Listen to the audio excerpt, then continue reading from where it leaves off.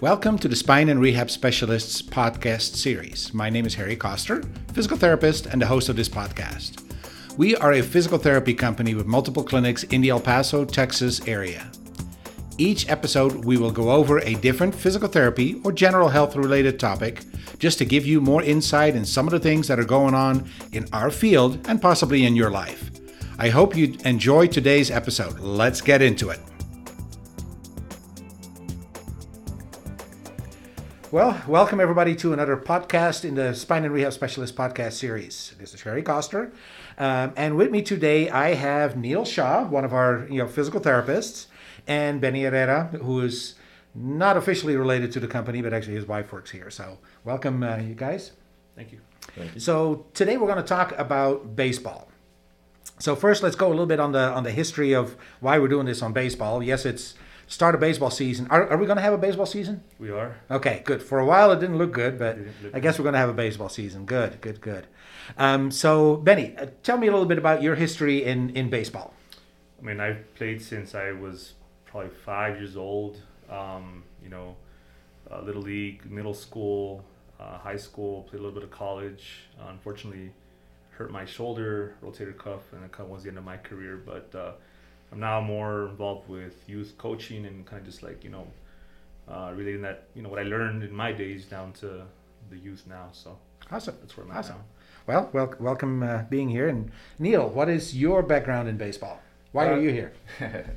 So to start, I played youth baseball from age 6 up to about 12. So that's at least playing. That's my experience. Really enjoyed it. I've also always just been a huge professional baseball fan. But then in grad school, did a research project on youth and adolescent elbow injuries and the factors surrounding that related to just body mechanics and throwing. What's optimal. What we should do to monitor and manage, and how to prevent injuries in the elbow. All right, awesome. So my baseball background is probably limited. I played in PE in high school, but I don't think it really counts. But I did actually have a patient a couple of years ago that when UIL was talking about limiting pitch count, they did an article because of one of the baseball players, good local prospects, did have an elbow injury and ended up with Tommy John surgery. So kind of that's what we're going to talk about, right? About preventing injuries, in baseball, especially in youth baseball. So let's talk a little bit about that, Benny. So, a lot of times in baseball, we think, pitching is about just shoulder motion, right? And you hurt your shoulder, but there's more to it, right? So where does it really kind of start? Yeah, absolutely. I think it's really just, it's your whole body. It's not just your arm. When I was playing, younger, there wasn't so much, I guess, like information and like just research, I think, on it as it is now. Even the jump from high school to college, it was really kind of a shock just how much more they put an emphasis on working out your lower extremities, your core, proper rest, the long toss, how much you should throw, how often you should throw, the stretches, things of that sort. And, when I was younger, even high school, middle school, little league, that never even, there was the running and stuff, but it was more so with the team. It wasn't so much like focused on pitching, Yeah. which I think is really important just because if you're going to pitch, I think you should have that, that extra emphasis on what muscles are important. Yeah, because definitely if you're only throwing with your shoulder, I mean, that's going to be or with your arm, that's going to be asking for trouble at some point, right? So, and that's probably kind of what you found in your research that, started, creating these injuries. Yeah, so a major concept with just pitching and throwing is the kinetic chain, and that the summation principle in that, which is just the transfer of energy from segment to segment, as we go through the pitching motion. We want a model of efficiency when we throw, and that involves optimal mechanics, which we could go on for days, about that. Sure. It's the research world is exciting, and there's new developments nearly every week, every day. But in essence, we need efficient mechanics with throwing, and it has to start from the ground up. That's where we get our main force from. More than 50% of pitching velocity comes from the legs, and it goes from there. I was actually thinking of a good example of the kinetic chain and how it works with efficiency while I was working out before coming in here. I was doing some just light cardio work on the treadmill and looking at my notes, and I noticed that my heart rate was about 10 or 15 beats higher than I would have liked, but it was because my arms weren't swinging. I wasn't letting energy transfer fully through. When I put the phone back, with some more efficient motion, not fatiguing as fast. So just one everyday example. Yeah, and that's interesting. But you think it's like, so adding in arm motion, well, shouldn't that increase your heart rate? But it actually doesn't because of that efficiency thing, right? Yeah. Yeah, so definitely when we translate that into baseball, if you can be efficient up that whole chain, first of all, you're probably going to be a better pitcher. You're going to have a faster pitch, but it also means less chance of injury because you're not putting all that force into one body part, but it's now your whole body, doing that. Yeah, and not to mention you'll probably be more efficient and won't fatigue out as fast, which, pitching while fatigued is the most major predicting factor for elbow injuries. About 36 to 37% or times more likely to injure your elbow, at least if you're pitching while fatigued. In other words, it's not the first pitch that's bad for you, but it's that whatever 80th pitch or whatever. So, So Benny, like, give us an idea on a typical pitcher in like Little League that you're working with. How many pitches are they doing, and what really should be recommended? Well, rule of thumb that I would usually go with is their age times 5. So Okay. if they're 10, usually 50 pitches is where you want to be more or less around, and then that's pitch count. But then you also consider the next day, or the following day, can they throw again in a game scenario where it's not practice where you're going maybe 60-70%, to get some of that soreness out, right? But in a game where you're going 100%, like you got to give them some rest as well. So that's usually my rule of thumb is the age times 5. Okay. That sounds reasonable, as long as that kind of stops at some point, because there'd be an awful lot of pitches from me. My age times 5, Right. I wouldn't have an arm left. But but now is that so that's kind of your rule. But is that like commonly accepted? Is this like all Little League coaches will kind of keep that number, or will people go above that? Oh yeah, they'll definitely go above that. I mean, even in rules with like USSSA, which kind of governs like tournaments here locally and nationwide, they go by innings. So in an inning you can throw as little as 3 pitches, as many as 50. Yeah. Right. So and then it goes by how many innings can you pitch today before you can pitch tomorrow. So you can pitch one inning, and let's say you throw 40 pitches, and you can come back tomorrow and throw another 40, which I think depending on the age of this child, it can get up there. And those are the rules. It doesn't go by pitch count, which I think it should go by pitch count, and then also days of rest.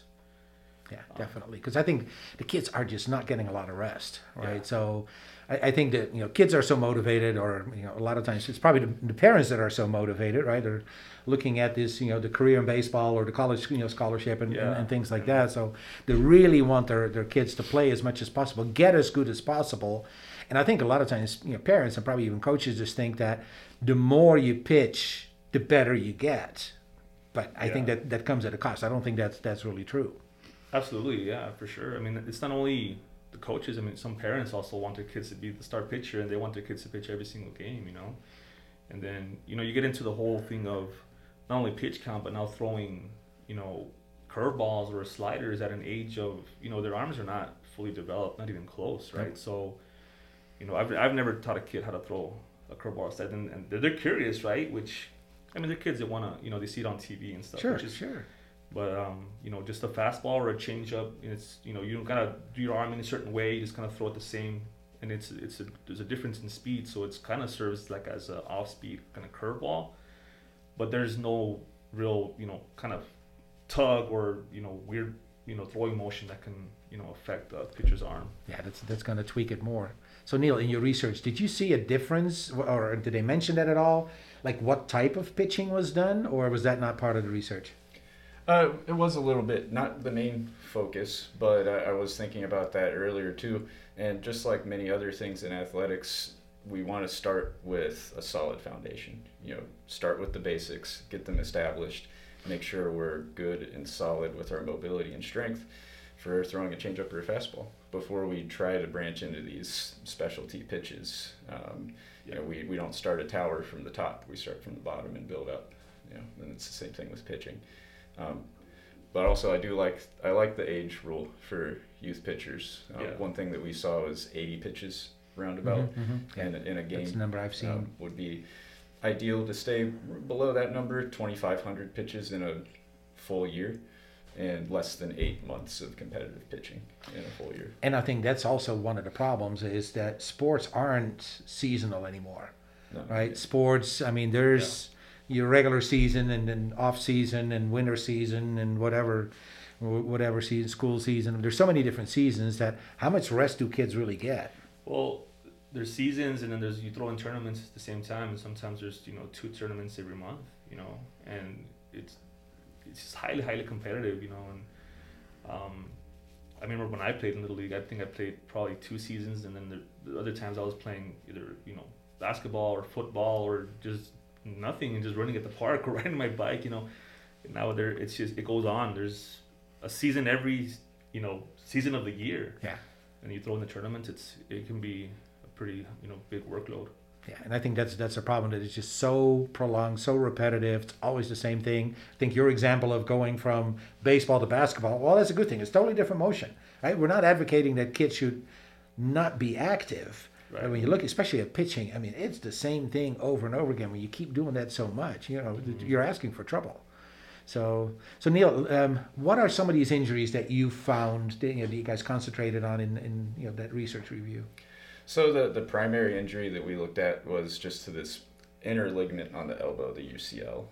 It supports the arm and the elbow through a certain type of stress when we're throwing, and pitch being such a specialized motion puts a lot of tension on that ligament. It's just the nature of pitching. It gets exposed to certain factors that would increase the risk for injury. So the whole game is about minimizing that risk. It's not gone completely, but it'll be there. But primarily the UCL, that ligament that leads to Tommy John surgery if it's injured, and then somewhat shoulder. Yeah, definitely. I think those are the 2 areas that are going to be a problem. If you really look at that motion, it's such an excessive motion in pitchers. If you look at it like normally, like 90 degrees of external rotation is good, right? I mean that's normal. I can go a little bit more than that, and then you start looking at a baseball pitcher that goes another 90 degrees further, just about. So that puts a lot of strain on that ligament, and of course on the shoulder as well.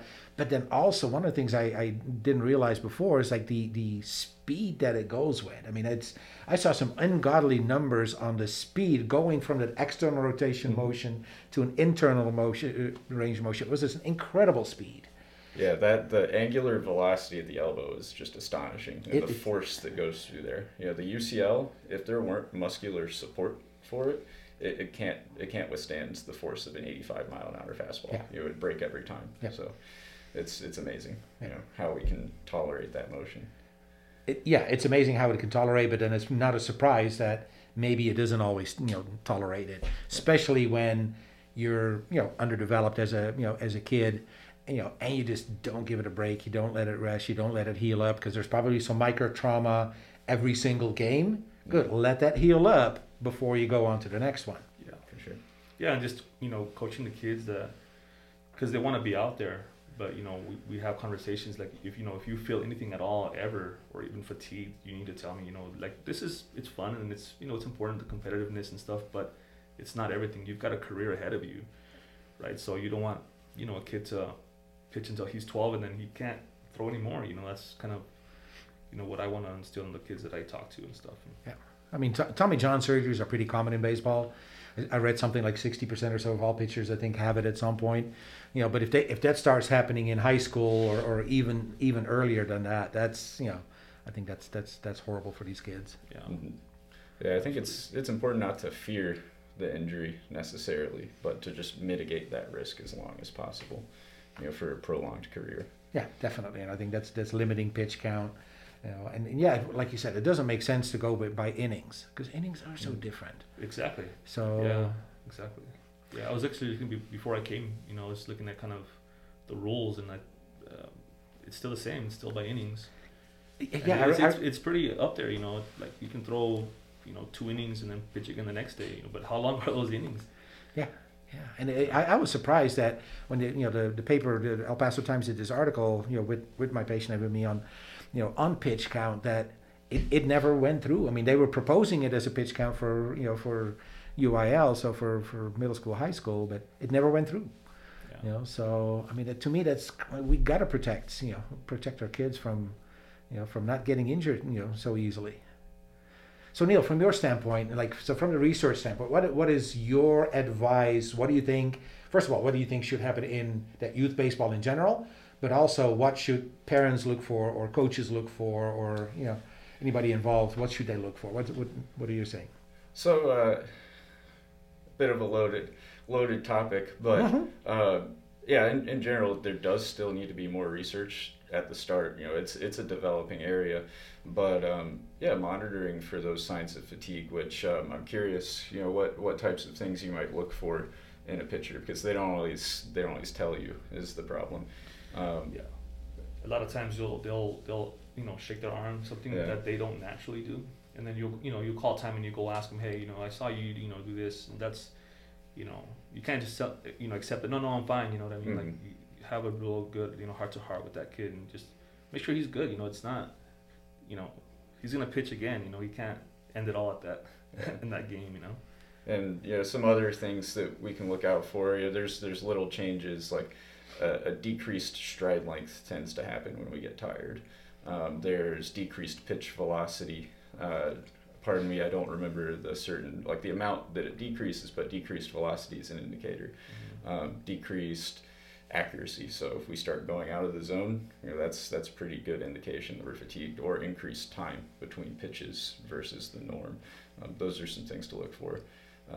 One other important distinction that we always talked about was distinguishing pain versus soreness with the youth population especially.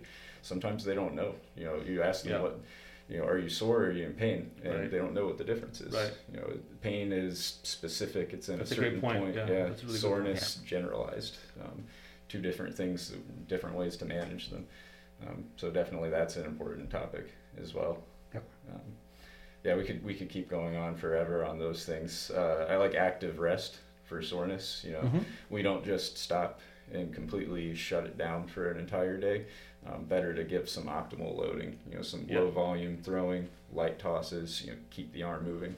It'll be better for performance and returning faster and preventing injury. Those are some areas that I like. Awesome. Good.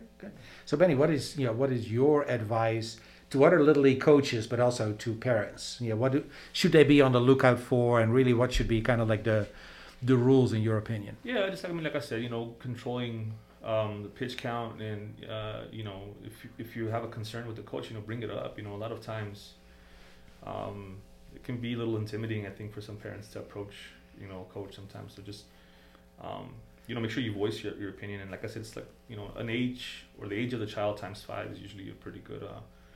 You can go a little higher depending on the child. If they're maybe a little bit more seasoned, or they haven't pitched in a while. You can go, things like that, but just being, just taking care of your kid, really.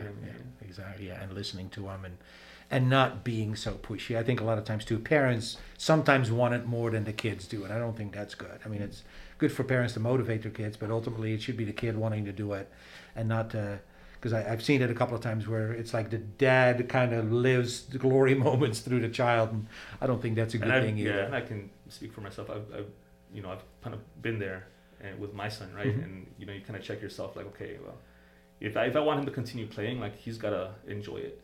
You know what I mean? And I can't put that pressure on him. So at the end of the game, it's just like, you might point out some things here or there where he can get better, but proud of him, and that way he kind of just grows with it. Yeah. Yep. And ultimately, it's okay if this is not what he wants to do. Absolutely. Right? I mean, it's that's okay. If you want to do a different sport, or if you don't want to do a different sport, that's up to you. And be active. But so, all right. Well, thanks. Anything else to add, Neil, Benny? No?